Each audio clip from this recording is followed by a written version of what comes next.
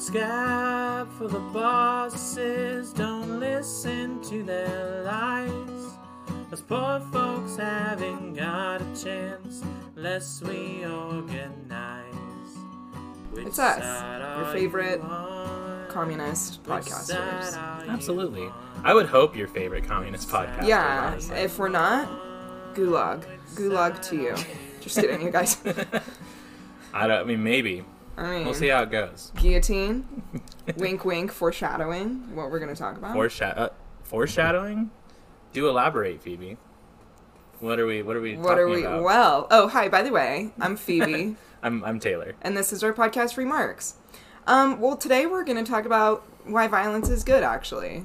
And cool. And cool. Also cool. Yeah, kind of a fun topic, kind of a fun premise. Mm-hmm. We probably should start off by saying, like, this isn't to say that you should just, like, go around and punch people for no reason. Yes. But exactly. Some people deserve to be punched, you know? Exactly. Yeah, so basically we just wanted to talk about, like, violent revolutionary acts and why they have worked in the past and why, like, peaceful protest and, like, the existing channels within our, like, governmental structure, i.e. voting, etc., basically won't ever really do anything to free us of the shackles of the capitalistic overlords. Yeah, exactly. And there's a lot of points to make, so... There definitely is. Let's get into it. Oh, I actually did want to say, sorry, a little bit of a side tangent. That has nothing to do, but because we did our episode on, like, billionaires, you know? Yeah. I found out today that, because you were talking about the Kardashians. Yes. And did you know the Kardashians started their own credit card called the Kardashian Card with a K? No. And it was a prepaid credit card that they, like, marketed towards kids. No! Like, as, like, a first credit card kind of thing. Yeah, it was awful. No. God damn it. And it was a giant scam because they had, like, a bunch of hidden fees and stuff. Yeah, sounds about right. Oh, also, I think it would be remiss if we didn't just mention the whole Jeffrey Bezos went to space thing. Oh my god, yeah. I mean, we're not going to get into it. Maybe, I don't know. Anyway, Jeffrey Bezos fucking went to space, you guys. That's really all. Violence against Jeffrey Bezos? Yeah, let's violently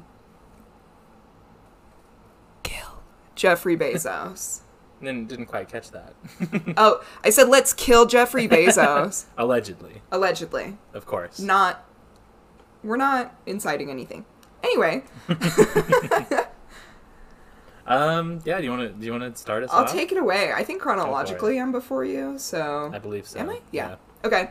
Well, today I'm here to talk about when they started guillotining the shit out of people in France.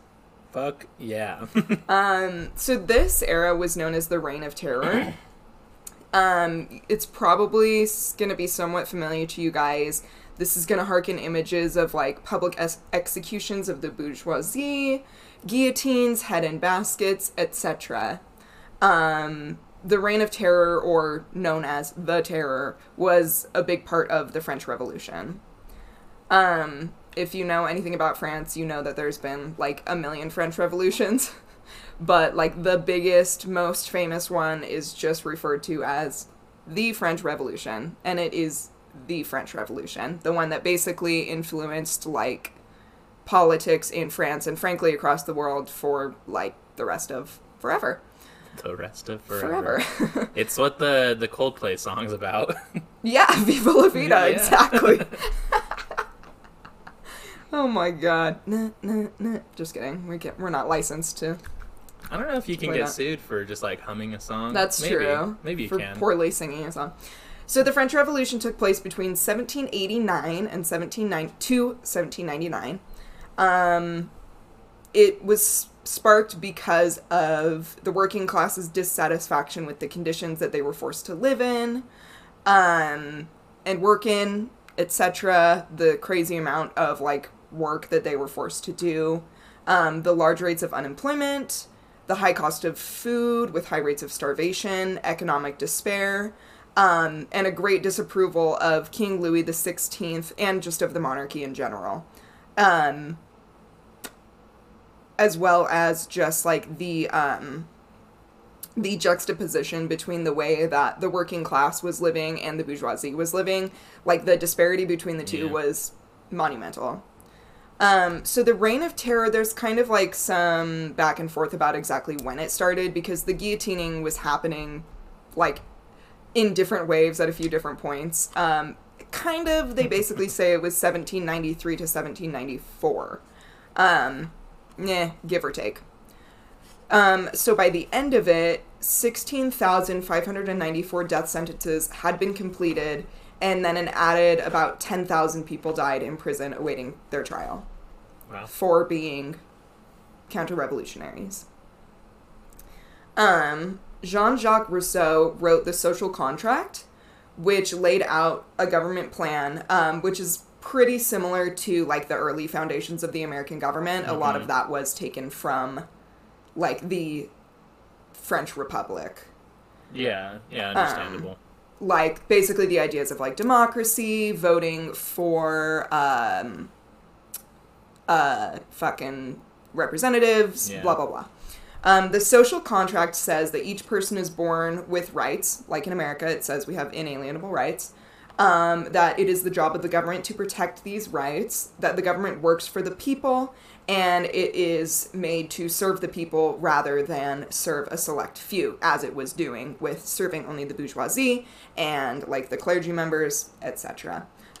Again, pretty similar to kind of, like, the fundamental parts of, like, American government-ish. Yeah. Until that also became a whole shit show. But anyway. So one of the famous, like, characters of this French Revolution and the Reign of Terror is Robespierre. He was a French lawyer and a key player in the French Revolution. He utilized ideas from Rousseau's social contract to push France towards being a republic. He wanted to be represented by officials in a democratic government that was working towards the will of the people. And he called anyone who was opposed to this idea a tyrant and said that they should be, quote-unquote, dealt with. I mean, he's not wrong, though. He's not like, wrong. I feel like, yeah, if you're gonna, like, I don't know, I guess it's on a personal level. Like, if you're gonna tell me that one person has more, like, power than I do, it's like, well, fuck you. Like, Yeah. No. And I mean, that's kind of republics will end up that way anyway. True. America, as case in we've point. seen. But like, I guess ideologically, Sure. it's like, no, fuck you. I don't want to be like less than somebody else, even on like paper, you know. 'Cause, Exactly. like on paper, everybody in America is equal. Equal. But that's not Yeah. how it is. But Exactly. Yeah. Well, and like at the time, it was pretty, revolutionary for the time. Obviously, now we're like, what the fuck? And also, there was that whole thing of like people being born into nobility, and that's what they were really like. One of the big points of the French Revolution was fighting against and breaking that system of like just people being born into the monarchy and into nobility. And it's like, oh, just because this guy's son, he just gets to be king. Like, that's some fucking shit, That's some bullshit. And also, it's like, there's like kings that are like 12 years old, and it's like, exactly. Are you fucking kidding me? Exactly. Like, how do you not look at that and be like, no, that's a flawed system? That seems bad. Like, oh my god. Yeah. In Robespierre's speech called Virtue and Terror in 1794, he said that the working class was to crush the crush the enemies of the revolution, let the laws be executed, and let liberty be saved. Unquote. Unquote. So during this time of the French Revolution, and also as the Reign of Terror started to kind of happen, a group called the Sans-Culottes formed. This was made up of the lower class common people of France. They basically came together. So this was like the workers, farmers, blah, blah, blah, etc. The people that were being fucked over, living in the streets with the sewage and all that shit. They came together to advocate for their rights and to fight back against the oppressive monarchy. The basic ideals of the Sans-Culottes was social equality, economic equality, and popular democracy. They wanted to abolish all of the authority and privileges of the monarchy, of the Roman Catholic clergy, and of anybody of noble status. They wanted to have a fixed wage, price controls on food, and one of their biggest things was acts against counter-revolutionaries. The whole thing with the food is, like, something that I'm sure a lot of people who are familiar with the French Revolution know about. If you've ever seen Les Mis, which it's, like, the plot of Les Mis, it's, like, debatable which revolution it was actually, like, spanning, because it's been argued that it was, like, the June Uprising, which we talked about on our art episode, and it's been argued that it was the French Revolution. But, you know, there's the whole plot point of where Jean Valjean steals a loaf of bread in order to feed his family because he can't afford to buy one because it's very expensive. Isn't that like a big moral question that people ask now too because of that? Is like, if you steal a loaf of bread to like feed your family, is it like morally wrong to do that, you know? Exactly, yeah. It's like one of those like dilemmas or whatever, which I'm like, where is the dilemma? I don't see where the dilemma is. Please explain it to me. You should absolutely steal bread to feed your family. Oh, it's like the trolley thing of like, oh, do you switch the trolley to man goes to jail for stealing bread? Or, I mean, man steals bread and feeds his family, or switch it to entire family dies of starvation. Like, it's like, what is worse to you? Yeah. Which, tangent, but, you know, it's important. The whole, like, idea, and one of the biggest things that, like, American government was claimed to be a fundamental idea of the American government is this life, liberty, and the pursuit of happiness. And I'm like, is life not free healthcare? Because if we don't get healthcare, we fucking die. Is liberty not, like, the rights of gay people to get married, women to have abortions, etc.? Is the pursuit of happiness, like, not fucking, I have to work 18 hours a day in order to pay for my bills? Yeah. Like, it's like, where along the lines did that get so fucking misconstrued? And the thing that gets me the most, and I think it's just because I've been listening to this episode of a podcast about healthcare, is just the whole idea of that we are supposed to have this inalienable, quote-unquote, right to life, but if you don't have healthcare, you're going to die. Yeah, it's like you have the inalienable right to life as long as you can afford it. Exactly, exactly. Put that on a fucking shirt. Honestly. So, the sans-culottes. So, the sans-culottes made up the majority of the paramilitary forces of the French Revolution. They were pretty much, like, the most... Because these people had fucking basically nothing to lose, so they were like, let's do this shit. We're gonna chop some heads. Like, they were ready to go. Death is worse than what we're doing right now. So, or, I mean, death is better than, like, what we're doing right now. So. Yeah. Like... there's nowhere more down to go than where we are. Yeah. So they were quick as fuck to jump into the revolution and made a, big part of the Revolutionary Army. They were also the ones who carried out most of the executions against the quote-unquote enemies of the revolution. And the sans-culottes were seen as the living representation of the revolutionary spirit, which is hella true. They were pretty sick. Hell yeah. Based. You might say the sans-culottes were pretty based.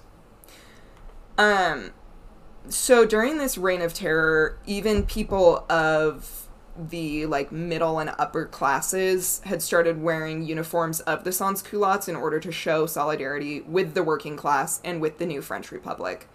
Probably partially out of fear and partially out of they were like, this is a good idea. Yeah, and I feel like a lot of times, too, with, like, especially with, like, middle-class type people, like, at least from what I know historically, like, they'll kind of lean to the direction they feel the tide is going, you know? Sure. That's why, like, so many middle-class people will just, like, go along with, like, fascism, because they're like, well, this is going to be a thing, so I probably should, like, get on the right side right now, you know? Right, At least if they're smart enough to, like, foresee it. Yeah. And, like, the whole idea of the middle class is such a thing made up by the bourgeoisie in order to separate the classes. Like, and obviously now it's still made up, but it's kind of turned into this more real thing, like you were saying, where middle class people will do things in order to, like, protect the wealth that they have and not end up in, like, situations like homelessness, etc., extreme poverty. But, like, the entire idea of there even being a middle class is a made-up thing that the bourgeoisie created in order to create separation between people that have a little bit more wealth than peasants and peasants. But, you know, it's that whole thing of, like, oh, you're a second closer to becoming homeless than you are to becoming a billionaire. But there's been this induction and convincing of people in that class that there is an opportunity for them to become a billionaire or what have you. And it's like, no, bro, like, we fucking need you because you're so far from ever becoming that. True. Anyway, went off.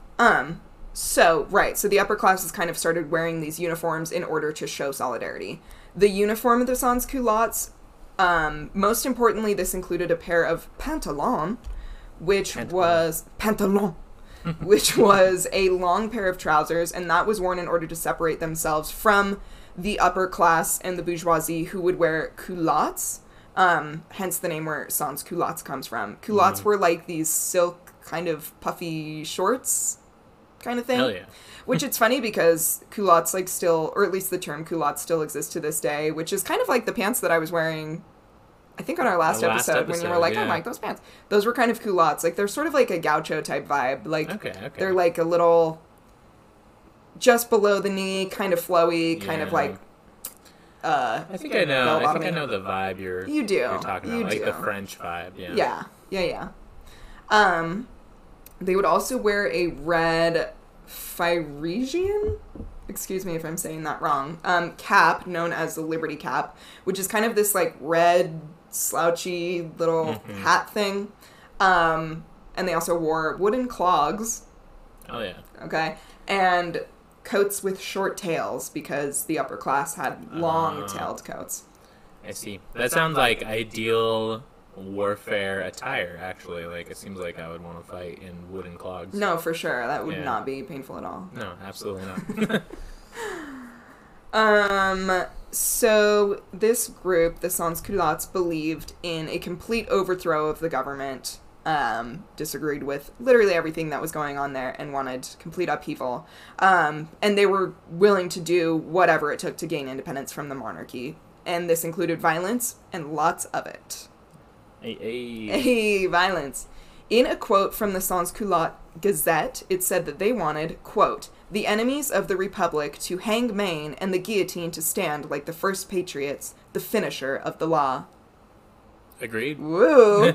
That's kind of metal. It is pretty metal. Like, and a lot of these executions with the guillotine happened at the Place de la Révolution, which is this area in Paris that you can still go to today. Wahoo! So the sans-culottes joined with Robespierre because they agreed with his ideas for the French Republic, and they also appreciated his understanding that violence was necessary to achieve change.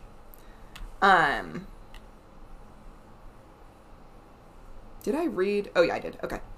I just wanted to make sure that I had read his quote, the whole, crush the enemies of the revolution, let the laws be executed, let liberty be saved. So there you go. So during the French Revolution and the Reign of Terror, alongside destroying the monarchy, revolutionaries were also fighting for freedom from the Christian influence in France. They wanted to disempower the clergy that had basically held its ranks alongside the monarchy, and kind of within the monarchy as well. With the fight against religious oppression, the class struggles, and the establishment of strong revolutionary forces, the Reign of Terror came into full swing. So, as of April 6th, 1793, the Committee of Public Safety was established. These guys were the ones who were in charge of arresting any counter-revolutionaries, carrying out executions, or awarding prison sentences. Which, it's just interesting to me, the name of that, because I feel like it kind of echoes like what the police forces in America are kind of called now. Like public safety officers. Safety, which, I mean, that doesn't really mean anything, but it's just, like, it's interesting, like, the different influence of things as they kind of trickle down and turn into, like, other things. I feel like the way that, like, Europe approaches policing is really interesting, too. Like, just...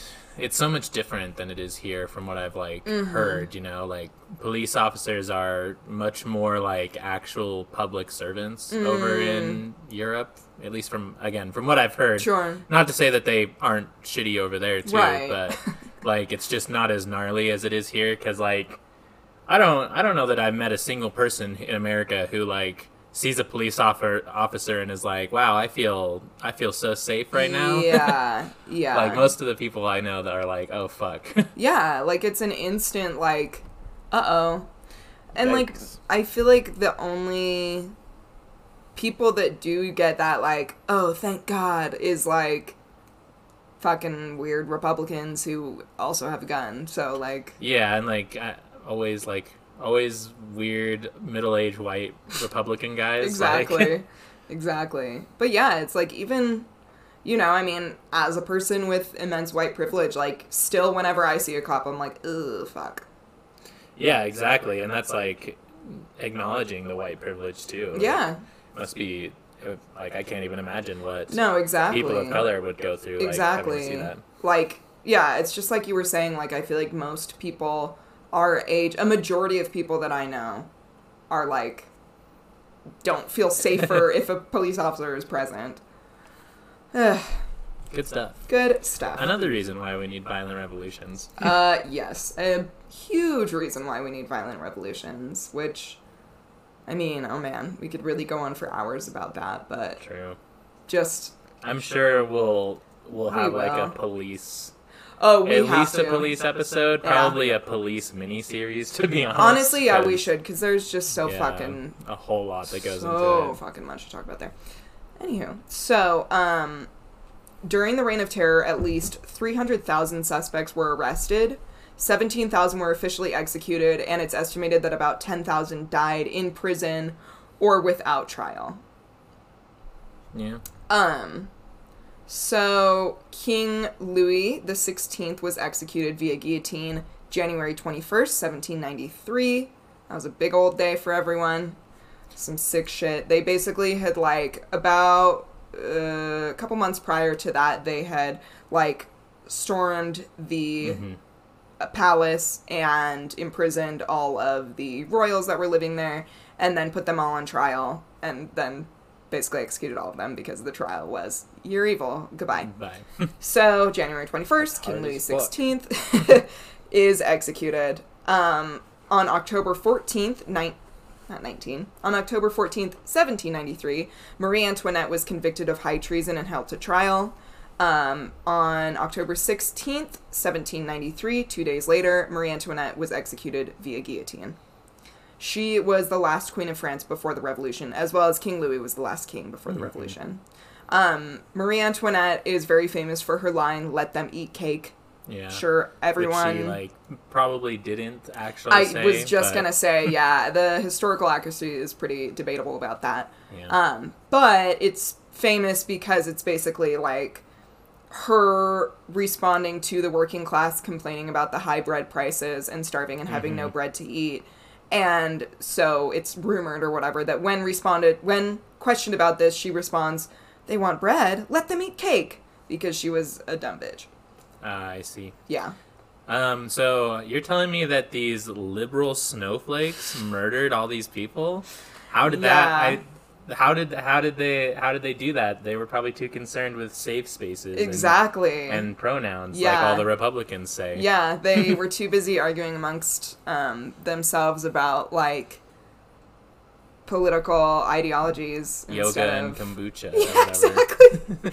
Instead of being able to actually... I just think it's funny because I feel like for a party that, like, talks about how, like, snowflakey liberals are, it's like, I'll fight you. Like, let's do it. Like, I don't know. I just feel like most of the, like, leftists I know are, like, down to swing on spot, 100%. Well, and I feel like historically it's been the left side that has been pretty, like, quick to violence. I mean, so is the right, but in a different way. Like, I feel like the left, when they want something, is like, okay, you die now.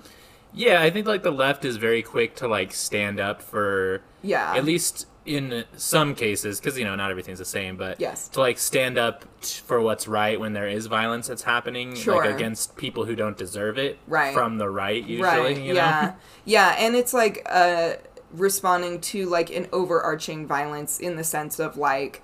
not giving people rights, not giving people food, not giving people access to the things that they need in order to survive.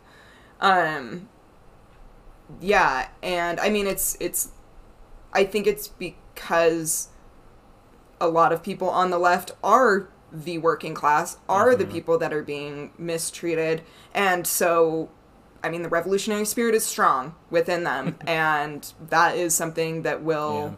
push you to do whatever it is that you need to do in order to, like, keep your people I like how you even, like, called it violence, like, what the ruling class does to the working class. Like, it is a form of violence, it's whether it's legal or not legal violence, it's violence all the same because people are dying, you know? Exactly. And that's the thing. And that's, like, I think where a lot of, like...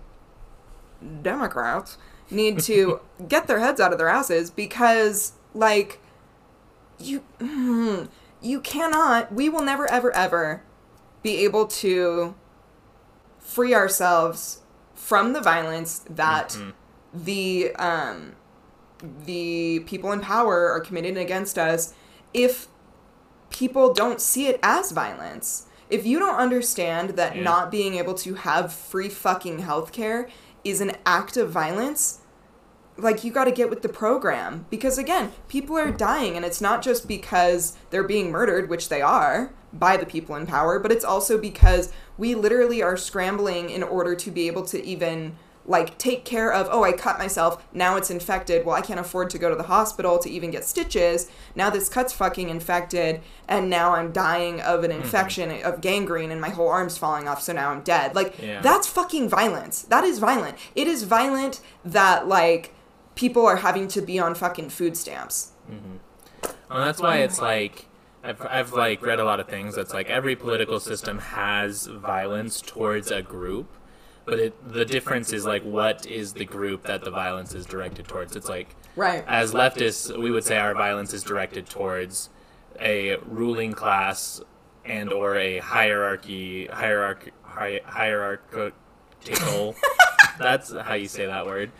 Government. Whereas, like, even like the Democrats or the neoliberals are still directing violence at a specific group, whether that's, you know, being the poor people or, you know, even, like, people who are in prison or incarcerated. Like, there's a lot of, you know, again, it really just depends on where your violence is directed at, but every political party, or lack thereof, if you're even an anarchist, has violence directed at something. Right. Well, and with, like, the Democratic and neoliberal parties, it's a subconscious violence as well, because they're so in denial, or they've been so placated and convinced that, like, what they're doing is actually helpful, and, like, oh, I'm a Democrat, so I'm off the hook, whatever.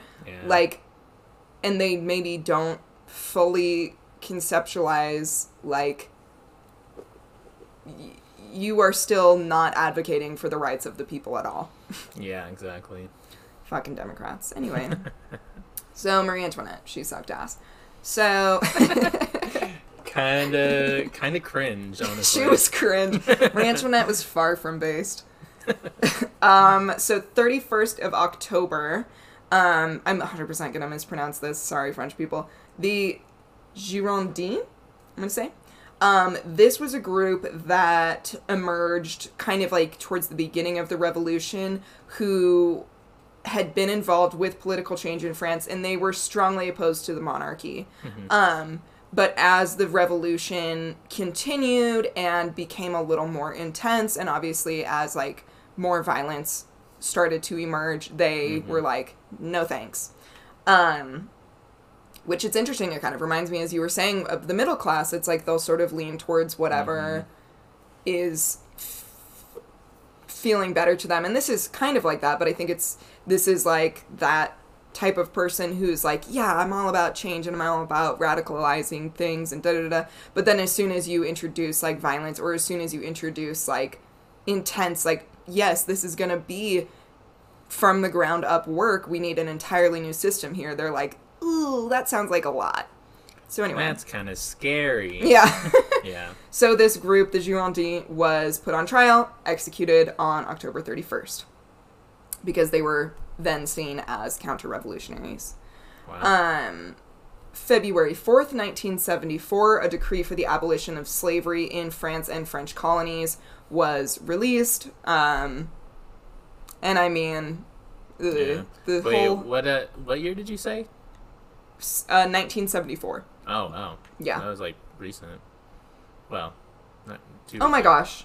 Nope. I've written that down wrong. Okay, I was like, I'm very confused. I'm sorry, No, Phoebe. not 1974. Oh my gosh, I'm so sorry. I think I switched the numbers. It's got to be 1794. That's that what it makes was. sense, Oh my yeah. god. You're good. I Sorry, was just everyone. No, thank you. Pardon? Just jump forward a million years. 1794. I had like number Yeah. switched. Decree for the abolition of slavery in France and in the French colonies was released. You know, whether or not that actually like worked in the French colonies is a whole other fucking thing, because the whole idea of French colonies is some shit.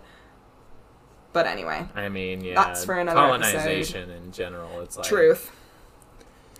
It's all kind of. I mean, again, a hierarchy is a hierarchy, whether it's slavery or making enough money to barely feed yourself. And you basically just have a different form of paid slavery, like Which, again, a tangent. But the podcast that I was just listening to talking about healthcare was basically saying that, like, your company that you work for providing you with healthcare is like almost a form of maybe not slavery but servitude, where you are literally like shackled to this company. It's such a huge part of why or why not people choose to leave a job that's extremely oppressive, because if they do, like, the first thing that's going to happen to you is like, well, now your kids are going to die because you don't have fucking healthcare anymore. Yeah, no, my dad's going through that thing right now because he's trying to get a new job to move, and like he's stuck with his the job he doesn't want because that gives him the best healthcare. Yeah, like, it's modern servitude. It's fucking expensive to buy your own healthcare. It's like, extremely expensive. You had to do that. I hate it. I just turned 26 at the beginning of this year. So. Yeah, and you're technically freelance. Is that what? I'm. You have to? Yeah, I'm a small business owner and a single business owner. I'm an LLC. And so it sucks ass, basically. It just sucks. It does suck. Anyway, healthcare tangent. We could go on for a long time about that. So, the abolition of slavery, which is like, I don't know, I put it in there because it was an interesting, like, movement forward of things, progressive movement. Anyway. June 10th, 1794, the law of 22 Prairial was passed. This basically fast-tracked the trial process with the execution, so it cut down the steps in order to just make executions happen a hell of a lot faster. Down faster. Yeah. Which this obviously led to an extreme increase in executions. And this is kind of where, like, I was talking to Taylor before we were rolling, where, like, it becomes a little bit out of hand violently, because there was a lot of, like, paranoia going on, and they started just arresting massive amounts of people. Anybody that had any kind of, like, counter-revolutionary vibes to them, they would imprison them and just executed, like, a lot of people. But because of this, like, if these executions had not happened, the French Revolution would not have had the impact that it did. And it would not have, like, forced the bourgeoisie and the monarchy and the upper classes to either conform to this new, like, republic or die. and it pushed a lot of people who were on the fence about revolutionary things to being a part of the revolution. So, like, I'm not saying it's awesome that they murdered a bunch of people that, like, may or may not have been innocent, but also, like, this revolution shaped politics and governmental structures as we know it for the rest of our lives. And yeah, like, if they hadn't been willing to be as violent as they were, they would not have accomplished the things that they wanted to. Yeah, and it's one of those things where it's like, you can acknowledge that, like, they let it get out of hand, and it was probably wrong, like, morally wrong, but that's what happened, and it did lead to where we're at now, regardless of, like, again, the morality of it. Sure. You know, again, we can say, like, in the future, it'd be nice to not have that happen if we were going to revolt again. It'd be cool to, like, not guillotine people that were, like, possibly innocent, but... Yeah. But that doesn't change that it happened back then. Exactly. You know? And it's like, you have to look at where these people were coming from as well. Like, the conditions were so dark. I mean, it's basically where we're at right now. There had been an epidemic in France that was, like, wiping out a bunch of people, and the bourgeoisie was doing nothing to support the working class in this. Obviously, like, working conditions were shit. The working class was being treated like shit. The bourgeoisie was fucking partying it up. Like, always. You know, there was just, and the Catholic Church was oppressing everyone, and there was just all of this stuff that compounded. And I mean, that's what you get. Like, sorry, but that's what you get when you treat people like this, like we're currently being treated. There is going to be a point at which people are going to snap, and people are going to fucking die. And it sucks that it's going to be possibly innocent people sometimes, but, like, you're gonna, the whole, like, break an egg to make some omelets or whatever. Yeah. Not saying it's the greatest thing ever, just saying that's the reality of life. And that's how it was. You know? And also, I mean, shout out to old friend of the pod, the Catholic Church, for never doing anything wrong ever. Exactly. Yes. We heart the Catholic Church. Please don't hurt us. I'm pretty sure there was, like, I think in the Spanish Revolution, there was, like, a lot of anarchists who killed a lot of priests or something like that. Because, like, it was, I mean, but also, like, it was, you could say it was wrong, but, I mean, the Catholic Church caused a whole lot of bad shit to happen. The Crusades. I mean, the Crusades, the amount of, like, kids that have been, assaulted and killed, and I mean, again, there's some shit you can get into at the Catholic Church, like mass graves of just, like, outside of, like, schools and stuff. Like, that whole thing. Yeah, there's been tons of shit. So it's like, Catholic Church sucks. But again, that's another topic for another time. A shit ton of priests died in the Reign of Terror as well. Many priests were beheaded at this time. Yeah. It's tough because it's like, again, there were some priests, especially if you look down to, like, I'm pretty sure in, like, Latin America there was, like, a lot of really helpful things that the Catholic Church did, you know, but then again, there's some pretty bad stuff too. Yeah, and it's not like every single Catholic person is so evil or whatever, and, like, the idea of Catholicism, or, like, the idea of, like, anyway, you know what, I don't need to get into it. Whatever. It's some Moral shit. of the story is, some bad shit has happened, but, like, fucking whatever. Anyway. Sorry. No, it's okay, because I was like, I'm about to, like, go on a whole other very long religion tangent, and, like, we don't need to do that right now. So, the Perial, sorry about my pronunciation. Again, every single time I try to figure it out, and French is hard. So, where did my notes go on that? Oh, no. I'm so sorry. Where the fuck did that go? It's all good. Well, I had, like, statistics of the numbers of, like, how many people were being executed on the daily. Mm-hmm. And it was... You know what we could do while you find that is... Is it take an ad break? Absolutely. You guessed it. Well, you know what won't chop your head off? Ads. This ad for the podcast app. Anyway, be right back. I'll get it together.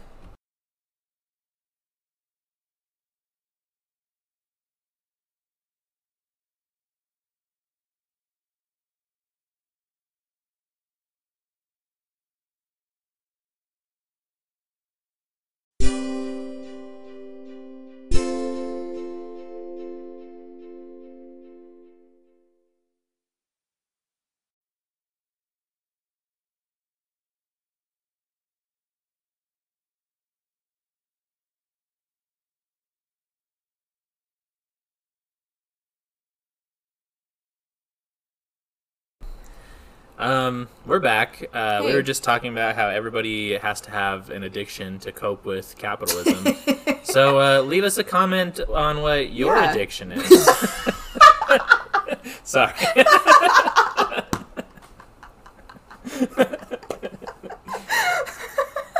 Or don't, because, that's a private thing, but it would be funny. In like a cute and quirky way, Yeah. Like, if it's a struggle that you're going through, don't. Please keep it to yourself. Unless you want to share it because that would make you feel better. And, like, we love you and support you. Yeah, of course. But, like, I was thinking, like, funny stuff, too. Like, oh, I'm addicted to, I don't know. What's a funny addiction? I'm addicted to nicotine, personally. Which I think is pretty funny, but also probably not. My doctor would disagree. But. Yeah, true. Anyway, we can move on past that.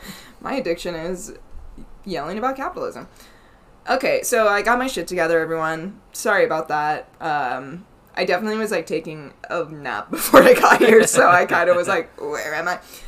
Anyway, so this Parial law passed, ramped up executions. They were starting at, like, an average of 5 executions a day in the province known as Germinal, I think it's pronounced. That rate came up to 17 a day.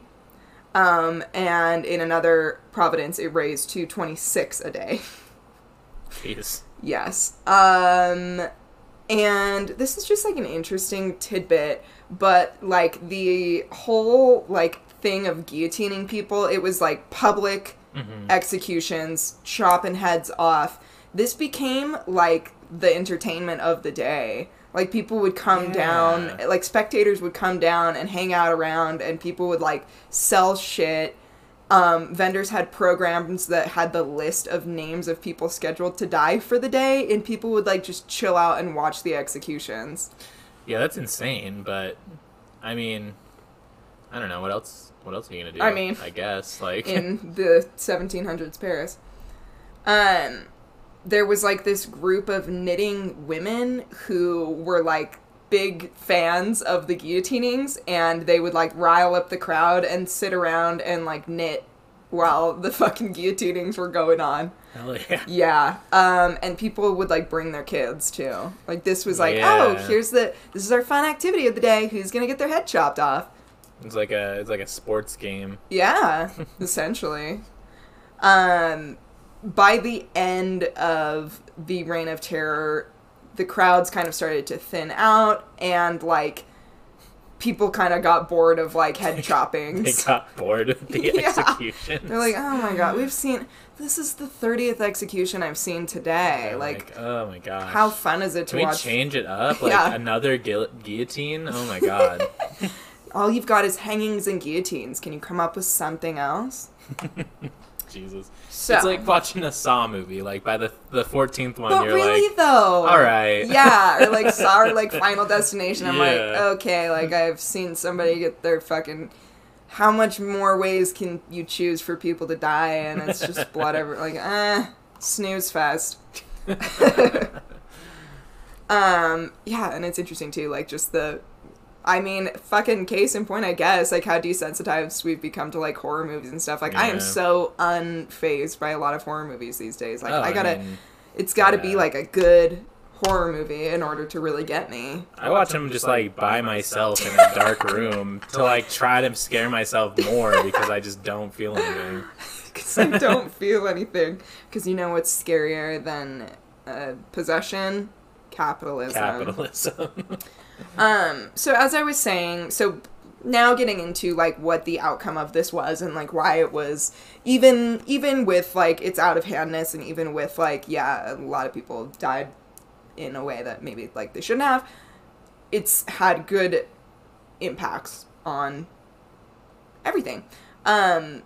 Big changes in the European and Western history. This ended feudalism, and created like leeway for individual freedoms. You know, with Louis the 16th being king and that monarchy. The power was centralized to Versailles, controlled by the monarchy. And that, as I had said earlier, happened just from, like, noble births, shit tons of wealth, etc. And the monarchy having control over, like, the clergy. And honestly, the clergy having a shit ton of influence with the monarchy as well. Like, they kind of went hand in hand. Yeah. The monarchy having control over the army, etc. Or, not, yes, army is what I meant to say. I'm telling you my brain right now.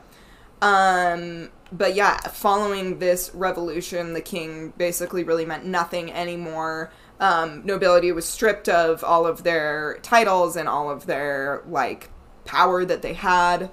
And the clergy and the judges and all of that turned over to state control. And then the control of, like, the army was put into the revolutionaries. And they formed their own National Guard. You might know the slogan, Liberty, Equality, Fraternité, which was, like, the chorus of the revolutionaries at the time, and to this day that is like a huge thing in France. As you walk around in Paris or wherever, you see this emblazoned on like a ton of shit. It was kind of like their like life, liberty, exactly, and the happiness kind of thing. Yeah. Yes, yeah. Which in English it means liberty, equality, and fraternity, which means like fraternity is like brotherhood, which basically is like the unification of like the people. Yeah. Pretty much the same thing, really. Yes. Very basically, similar. yeah. It's, like I said, like, and as I'm getting into right now, like, the French Revolution influenced so much of, at least, like, the foundations of American government. Obviously, it's, like I said, a shithole now. But, like, the ideas were there, you know? They took things from this. Well, and again, it was, like, moving from, like, a monarch to, like, a, you know, republic, capitalist economy kind of system. It's like at the time that was still pretty like revolutionary. It's true. And even like at the time, it's hard to even fault people because like again, a lot of economic systems on paper seem better than they are in practice, I guess, or that's what everybody like says about communism. But the same with capitalism. It's like, you know, it's a nice idea on paper to be like, yeah, we can all start our own businesses and sell products and make the money that we earn. Exactly. It just doesn't actually work that way. Yes. But yeah, like the idea was there, like with the abolition of feudalism coming into, people now own their own farms and the money that they make from the farm is theirs. Again, somewhat in theory. But it did pretty much happen in France after the revolution. To give like a little kind of overview snippet, historian Francois Alluard had this to say, quote, "From the social point of view, the revolution consisted in the suppression of what was called the feudal system, in the emancipation of the individual, in greater division of the landed property, the abolition of the privileges of noble birth, the establishment of equality, the simplification of life. The French Revolution differed from other revolutions in being not merely national, for it aimed at benefiting all humanity." Hooray. Oh yeah. This revolution sparked like a wave of revolution throughout Europe. You know, Germany and it just, as France does as often. France, yeah. I mean, yeah, the French fucking love revolution, which personally I'm like, hell yeah. Also, of course, this is tied to Marxism because I can just never, of course, not talk about communism. This revolution and it's called the Jacobin cause. That's kind of like the ideals of this revolution was known as like the Jacobin. Marxists were influenced by this in the 19th century, and it kind of like influenced communism throughout the world.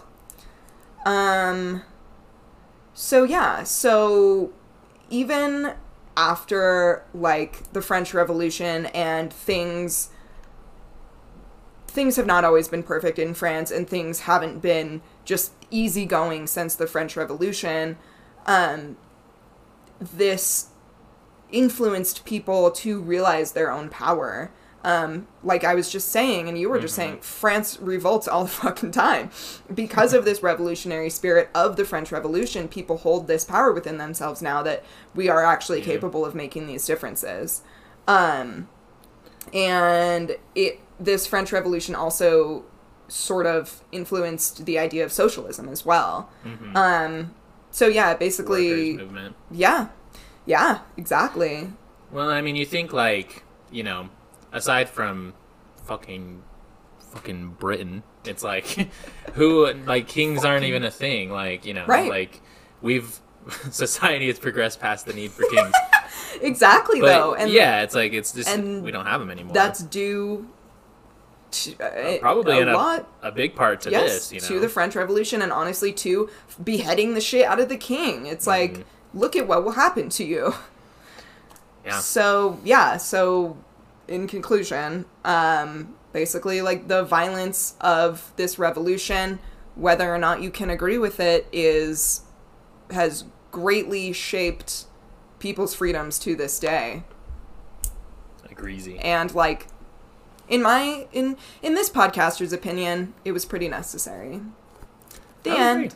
That was great. That was good. Thank you. Yeah, no, and very similar to, like, what I'm going to be talking about here. Hell yes. Which, to start mine off, I'm speaking about the Russian Revolution, which, very similarly to the France Revolution, was a pretty big deal in Russia, obviously. But, you know, this is even before, because it kind of, like, the Russian Revolution plays right into the Bolshevik Revolution. Before we jump into that, I was going to do a quick summary of a Marxist view on revolution and violent revolution. I kind of got some of this information from a Dr. Stephen Hicks, who went through a lot of Marx's writings and things.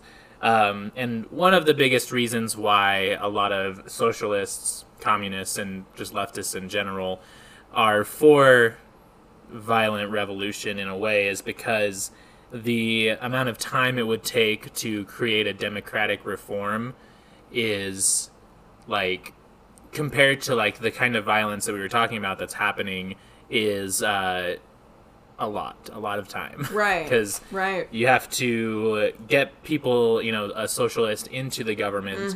You have to then, well, first off, you have to organize and then get a party and then get into the government and then get more and more government spots and then implement changes that are always going to be fought against, you know, throughout time. Exactly. And that just takes a lot of time. And, like, oh my gosh, sorry. You're good. Get words out today, Phoebe. The amount of, like, damage that we're experiencing now compared to the amount of time that it would actually take. Like, we are in an emergency situation now and in the past, you know? And, like, we don't have the fucking time to do that. And so in order to quicker get people, like, their rights and things that they need, we're gonna have to chop some heads. Exactly. Which, like, can I go off just a little bit? Oh, absolutely. I'm so That's sorry. what this podcast is for. But just, like, the whole, exactly as you're saying, like, the whole idea of all of the steps that we would have to take working within the channels that exist. And then at the end, it's like, well, is that even going to be able to get us what we need? Because honestly, I feel like if voting actually worked in the favor of the proletariat, it would have been outlawed by now. Or we would have seen the changes that needed to have happened in order to give people rights by now. Like, we know for a fact, and if you're listening to this podcast, you probably agree that the people in power are completely unwilling to give up their power. So why would they willingly give us an opportunity to take that power away? Like, even if Bernie had been elected president, he never would have been able to make the changes that he really wanted to, because, like, America's... No one would let him. Yeah, like, America's never going to allow this country to actually be socialist if we go through the channels that exist. Yeah, and that's like this is kind of a tangent too, but I forget his last name. His first name's Errico, but he's like an anarchist writer, and he would always, like, he would bring up points as like a government is created to protect the majority class, and the elected official that is coming into office is always going to try to gain the favor of the previous one. And it's just this long chain of people protecting their own private property, and that's why it's like, we need to abolish private property. Right. Yeah, well, and even, like, again, even if Bernie had taken power, there's still the entirety of Congress working against him. Exactly. And it's like, and, you know, as much as because I do really think that Bernie had, like, good intentions with everything 100%. He was doing. It's just, I don't think that Bernie's good intentions were powerful enough to overcome all of the other people that don't have good intentions in government. Exactly. And yeah, like, I mean, there's a reason that the people in power push us to work through these channels that exist, voting and running for office and etc. Because it's like, no matter what we do, if we're working within the parameters that are created by those in power, and we're working with parameters that the people in power have deemed, like, appropriate, we're never actually going to be able to make the changes that will take their power away, or it will give us enough power to actually reduce theirs. Like, there's a reason why it works the way that it does, and why they want you to do shit in a certain way, because it makes you feel like you're making a change. Exactly. It's the whole placation thing. Like, you feel like, oh, because I'm checking Hillary Clinton on a box, like, I'm a good person or whatever, which I'm not saying that you're bad people, but, like, you know, you think, oh, she's actually going to be able to change everything this time. And it's like, nope, she's the same as Donald Trump. Like, they're all the same. And there's a reason why they want us to feel this way. And it just does, for us leftists, gets us nowhere. And for Democrats, it makes them feel like they're doing something to no fault of their own, to an extent, you know? Okay. It's true. Thank you. But, no, you're good. In addition to that argument, though, Marx, in a lot of his writings, seems to have believed a lot more in the nurture side of the personality type argument versus the nature side. For example, Marx stated in one of his writings, activity and mind are social in their content, as in their origin. They are a social activity and a social mind. And again, the individual exists in reality as the representation and the real mind of social existence. So basically his argument is, like, you as a person are your essence of who you are, your personality is formed by your social existence, or where you fall on, like, the social chain, right? He believed your beliefs were influenced by economic systems and status. The wealthy defend the wealthy and the poor defend the poor, no matter what. So it's like, it was this argument that, like, the bourgeoisie and the proletariat, like, aren't ever going to be able to argue each other into one another's views. Right. So if that's the case, the only way for the proletariat to overthrow the bourgeoisie is by violent revolution. Sure. Because of these different things.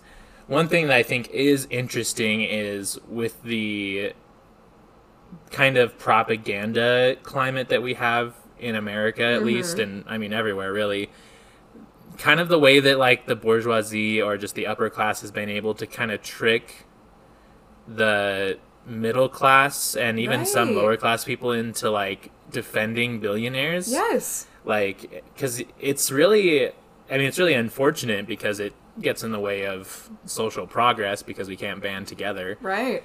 But, like, yeah, I don't know, someone smarter than me should look into that. Well, I mean, look at the way that, like, the low working class was in gigantic support of Donald Trump. Exactly. Like, he's a fucking billionaire, or maybe. Yeah, he's a billionaire.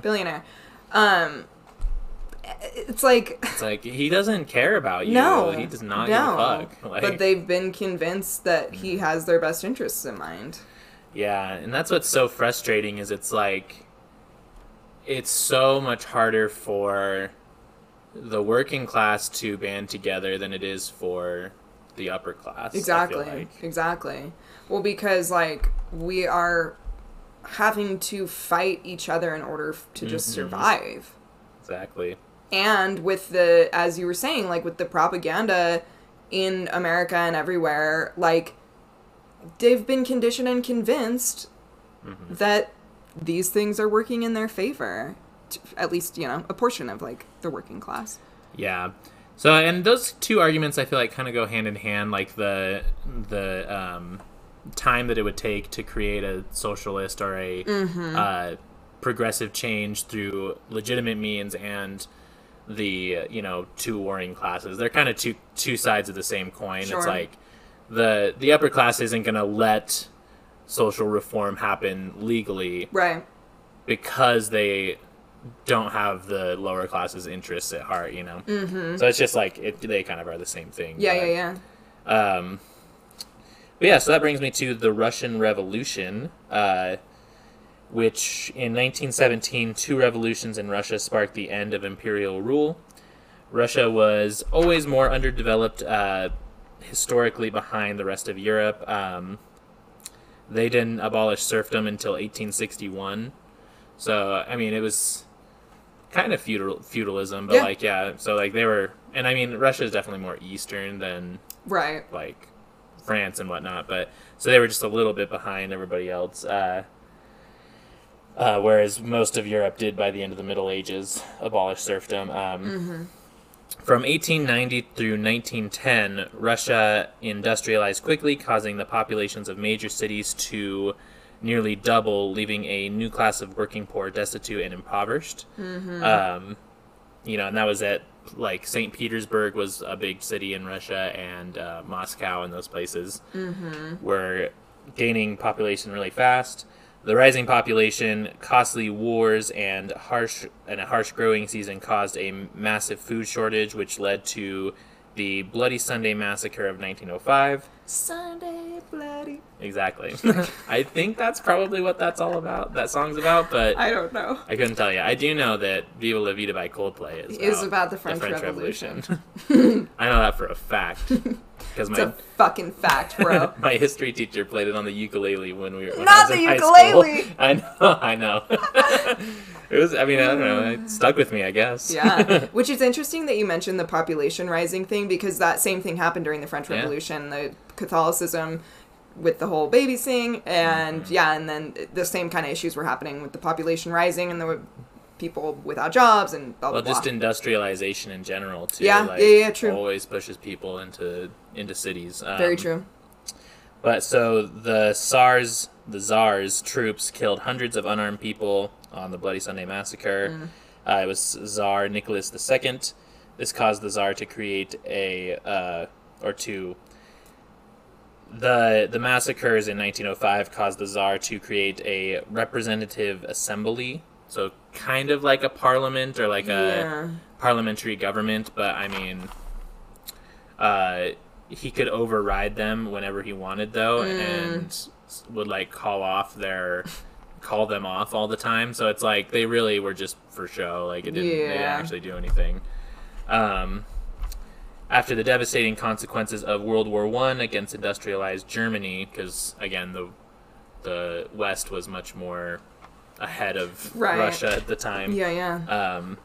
Russian citizens were pretty over the Tsar. Fun fact, Petrograd was originally called St. Petersburg, but they changed it because it sounded too German. Oh my god. So that's, fun fact I thought was interesting. That is interesting. There was a February Revolution, which was actually on March 8th, 1917, but they used the Julian calendar, so made it February. Sure. There was demonstrators and striking workers that took the streets and clashed with police. The army tried to stop them by shooting and killing quite a bit of them, but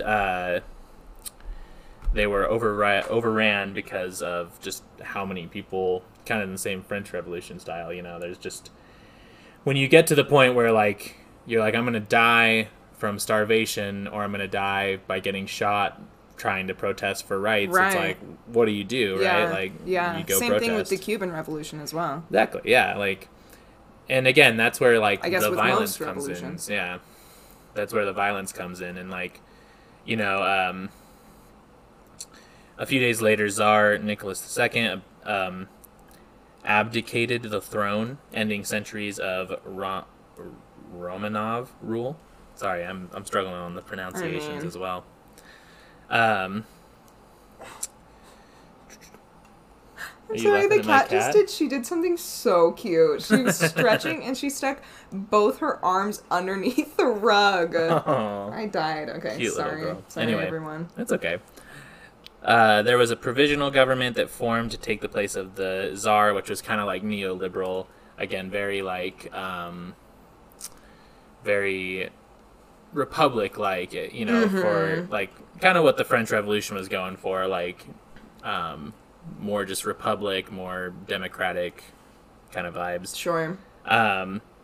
But yeah, so all of this kind of leading up, like there was definitely violence that needed to take place because you know Nicholas II, the Tsar, he alienated ethnic groups, would not give up power, left to fight World War I. There was 2 million Russian soldiers that died in the war in World War I, which was a huge part of it.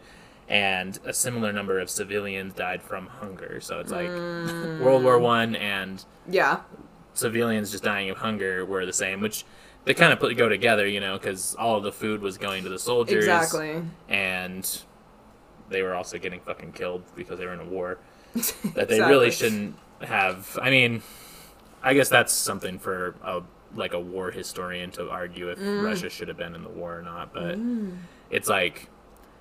Again, like, Germany at the time was, like, one of the strongest armies and, like, military powers ever. So it's like, it just, like, I don't know how they thought they could win. But anyway. With the snow alone. Only we'll get them. Only with the snow. Honestly, that's it. It's like Russia's biggest, like, military strength is just the snow. Like, it kind of was, though. It's true. It's fucking true. They're like, you may have guns and tanks, but can you survive this Russian winter? Yeah. But so on November 6th and 7th, the Bolshevik Party, led by our boy Vladimir Lenin, took the power from this, like, neoliberal government and did basically a coup d'etat, which... I mean, if your government's that new, like a couple of months old, is it really a coup d'etat? It's like, I don't know. It's like you barely even had a government. Yeah, calm down, Lenin. But so it actually was pretty peaceful, like when it initially took place, like the coup d'etat. There wasn't really a lot of bloodshed that took place, but after the coup d'etat of the Bolshevik Party was when the Russian Civil War broke out. And that was basically capitalists, monarchs, and democratic socialists all fight. They were called the White Army, all fighting against the Red Army, which was the Bolsheviks. Right. And obviously, Bolsheviks came out on top. And sure did. The real irony, I feel like, is I feel like Lenin was a pretty good. I mean, everybody has flaws, of course, but Lenin was a pretty good guy, you know, like he would just wanted people to have equality and like feed each other, you know. And he had to go deal with all this like Civil War shit, and then I'm pretty sure like after they won the Civil War, he died shortly after, and that's when like Stalin took power. Yeah, that's true. And it's just like kind of a shame, I feel like, because agreed. They could have done a lot of cool things if it wasn't for fucking Stalin being an asshole. Well, and that was the whole thing. I can't remember which episode it was a while ago that I was also talking about the Russian Revolution, where, like, Lenin had kind of worked to create this socialist/communist government, and then he died, and so Stalin was able to take place and then was like, let me abuse this. Exactly. Aw, she jumped on your lap. This is a great kitty day. Hi, sweetheart.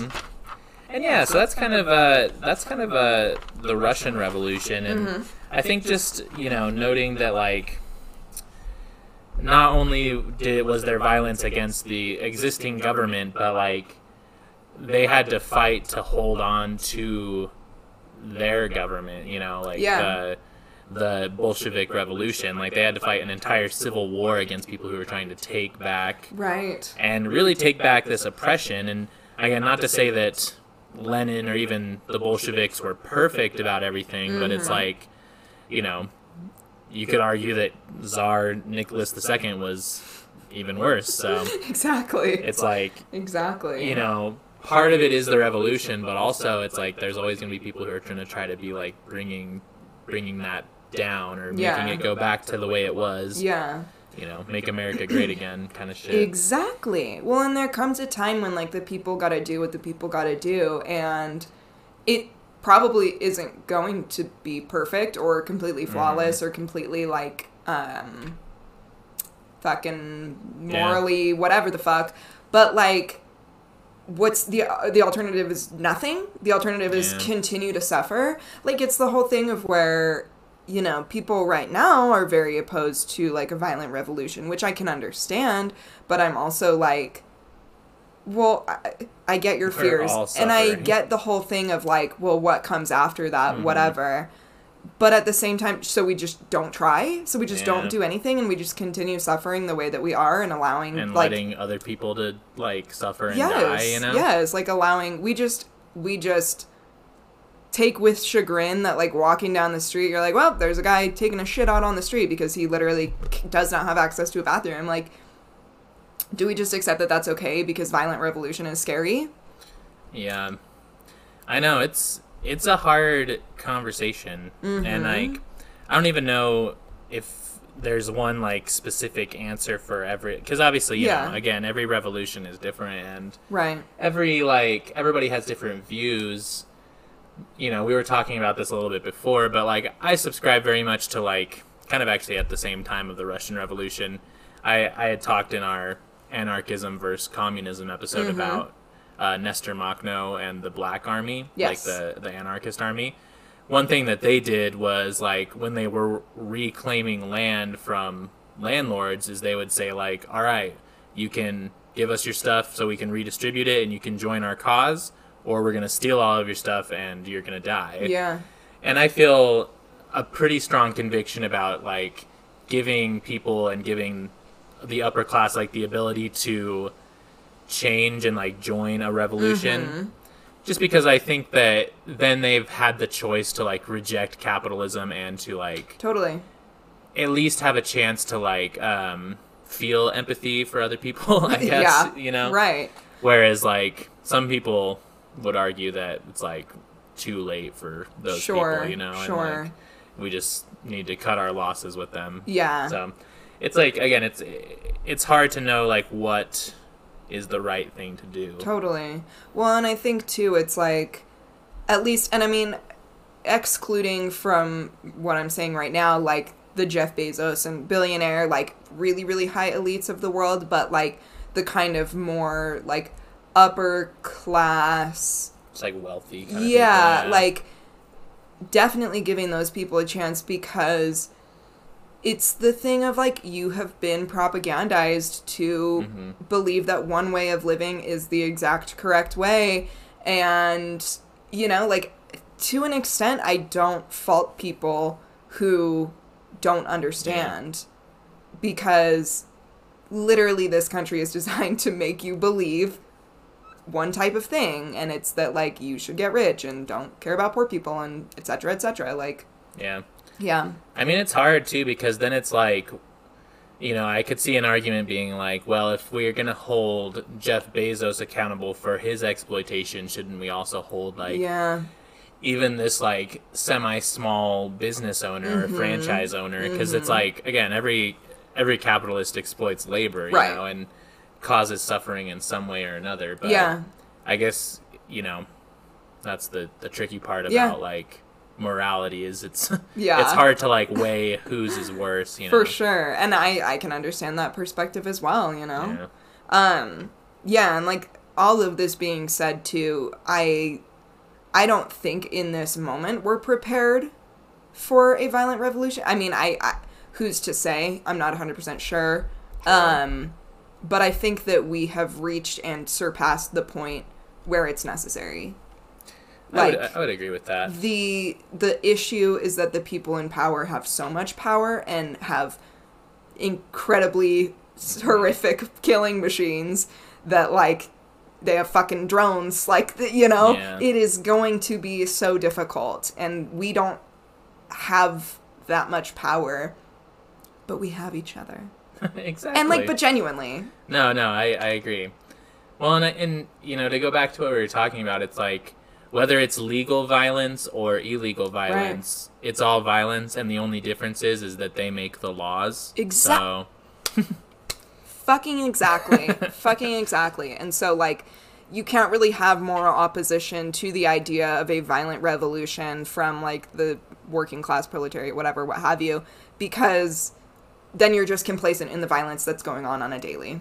Exactly. And it's like, again, you can say, like, I don't want violence, but it's like, then you're just allowing violence to happen. Exactly. You're just looking the other way as it legal, continues. Right. Because the people who are doing it made it legal. Exactly. It's frustrating. Yeah. But it's hard. And I also don't think that, like, because, you know, I know that, like, it's easy, at least with myself, I've experienced this, to be like, well, we got to go do something. We got to go, like, blow something up. We gotta go firebomb a McDonald's, which you know? I totally am down for. Exactly, I'm down for it too. But also, like, be safe and don't do something that is gonna not be worth it in the end, you know? Exactly. It's like, as fun as firebombing a McDonald's sounds, would totally be. You know, you're just giving McDonald's insurance money and probably putting yourself in prison. So it's like that. Then you're not going to help anybody. Right. So. Yeah, and that's the thing is like there needs to be like an organization and an establishment of like this is our plans for what needs to happen and like and what movements are going to be the most beneficial. Yeah, exactly.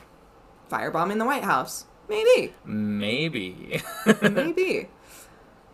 We could get an inside job. Phoebe, do we have anybody on the White House? You know, like friend of the pod, like White House chef White House or something. Connection? I mean, Corey in the house. Corey, we're friend with Corey, right? Corey Baxter. Yeah, exactly. What a show! Oh my god, yeah, that was so funny. To tangent just about Disney shows, it's so funny to me how like, and I feel like it's particularly Disney shows. Will have a show that runs for like a long time, and then when that kind of gets old, they'll just take that same concept but put them in like a different location. Oh, absolutely. Like for instance, Corey in the House or Sweet Life of Zach and Cody. They just put them on a boat. Yeah, like them being in a hotel is not interesting anymore, so now they're on a boat. Let's just like throw them on a boat. Yeah, Why the fuck not? Yeah. And then like wasn't it I think it was Corey in the House and fucking one of the other kids, I think maybe from Hannah Montana or something, like went and did a show that was like the two of them, and then Sam and Kat. So it was Sam from iCarly and Kat from Victorious, and they just did a show together, and it was just like that was Nickelodeon. That was Nickelodeon, yeah. But I don't know, it's just fucking funny to me that they're like, let's not come up with anything original. We'll just kind of tweak the plot. Throw them in a different place, but. Well, so we've gotten a little off the rails because now we're 100% talking about off the rails Disney, but that's all right. I'm not upset about it, to be honest. But yeah, I think that's pretty much it. Yeah. Do you have any last thoughts, comments? I mean, inspirations. Yeah, I do, and I'll try to keep it brief. But basically, okay, then I won't. Basically. Just my frustration with people who oppose like the idea of violent revolution, and particularly like a lot of the talk that I heard like last year about like, well, you know, there's people in Portland doing this, that, and the other thing. And it's like, but yet these people are, you know, they want to call themselves patriots, etc. Like they are so emboldened and passionate about the idea of like the original like American Revolution, and I'm like, how do you not see that is exactly what we're just trying to do now? Like the simple basis of those things is exactly where we're at now. These people felt that they were being mistreated. These people disagreed with the people that were representing them and creating the laws that controlled their lives, and so they revolted, and it was violent. Don't kid yourself that the fucking American Revolution was not violent. I mean, these people uphold fucking war heroes and shit. Like, yeah, that's violence. And so if you're upset about what's going on now or what we wish to go on now, like, I don't fucking know. Get your shit together, because it's the same thing. You cannot look at the American Revolution with such fervor and then look at what we're trying to organize now and be like, you need to find a way to do that peacefully. You can't hurt people. Da, da, da. Yeah, it's like you're going to be mad that somebody broke into a Target and stole some shit, but then you're going to be like, hell yeah, the Boston Tea Party was sick, you know? Exactly. It's like, what the fuck? It's the same thing. Exactly. It's just, it's so hypocritical to me and it makes me crazy. And I'm like, how do you not see the parallels of, like, people were being mistreated. People are being horribly mistreated now. Yeah, it's frustrating, and it's, just the idea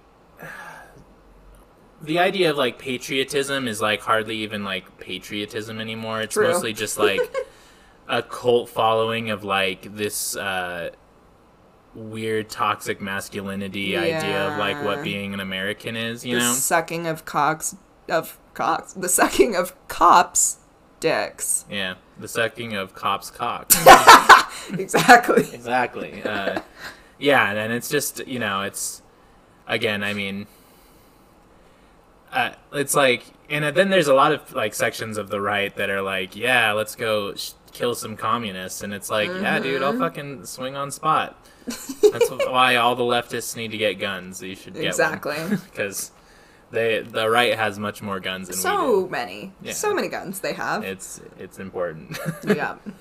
But yeah, sorry, mine didn't go on as very long. Oh, that's okay. Granted, I was trying to like be somewhat speedy, but sorry if I took up so much time.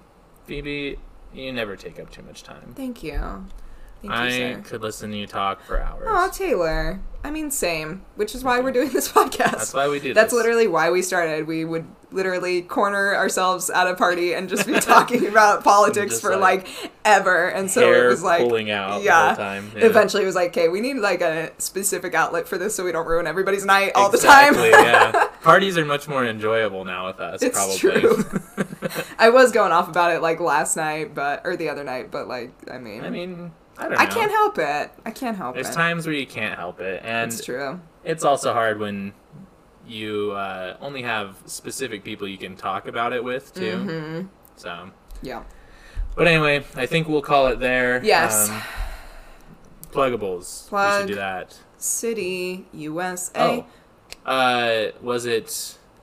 Justin, who... It was Justin. Commented the SpongeBob episode. It was. His favorite episode was Just One Bite. The episode where Squidward finally decides to try a bite of Krabby Patty, and then he becomes obsessed with them and tries to keep it a secret. And it goes right to his thighs. Exactly. And then he blows up. Yep. So thanks, Justin. We love you. Shout out, Justin. Friend of the pod. Very, very close friend of the pod. Phoebe, now it's your turn to pick something that people need to comment for a shout out. Not your addictions. Yeah, don't do that. That was a joke. Don't actually do that. Okay. How about you comment your favorite fucking type of bird? Okay. Yeah. Favorite type of bird, and you could get a shout out. Yeah. Someone do it, because if not, it'll be Justin again next week. So. Yeah, I mean, I feel like that ties in because the whole crows thing. Yeah. Shout out your favorite bird. We're fucking... Your favorite bird, or what bird you are the most healthily afraid of. Yeah, for sure. And I mean, like, we are warning you about the crows. We're going to stick on the crow story, and when it happens, we'll tell you we told you so. Yeah. No, we said it here first. The podcast is at Remarks Podcast the Instagram is at Remarks Podcast on Instagram, and the TikTok is of the same thing, at Remarks Podcast. I have one TikTok up. I'm desperately working on another one, but it's so hard. It's okay, Phoebe. We all understand. Thank you. And again, you know what? Like, we all have fucking jobs. It's true. Give us a break. We do this once a week already, so like... Exactly. We got a lot of shit going on. True. The Twitter is at RemarksPod, and I have a YouTube channel called The Lefty Agenda, which I just put out a new video on rainbow capitalism. Yes! Yeah. But yeah, I think that's everything. That is it. We'll see you next week. Okay, love you, bye!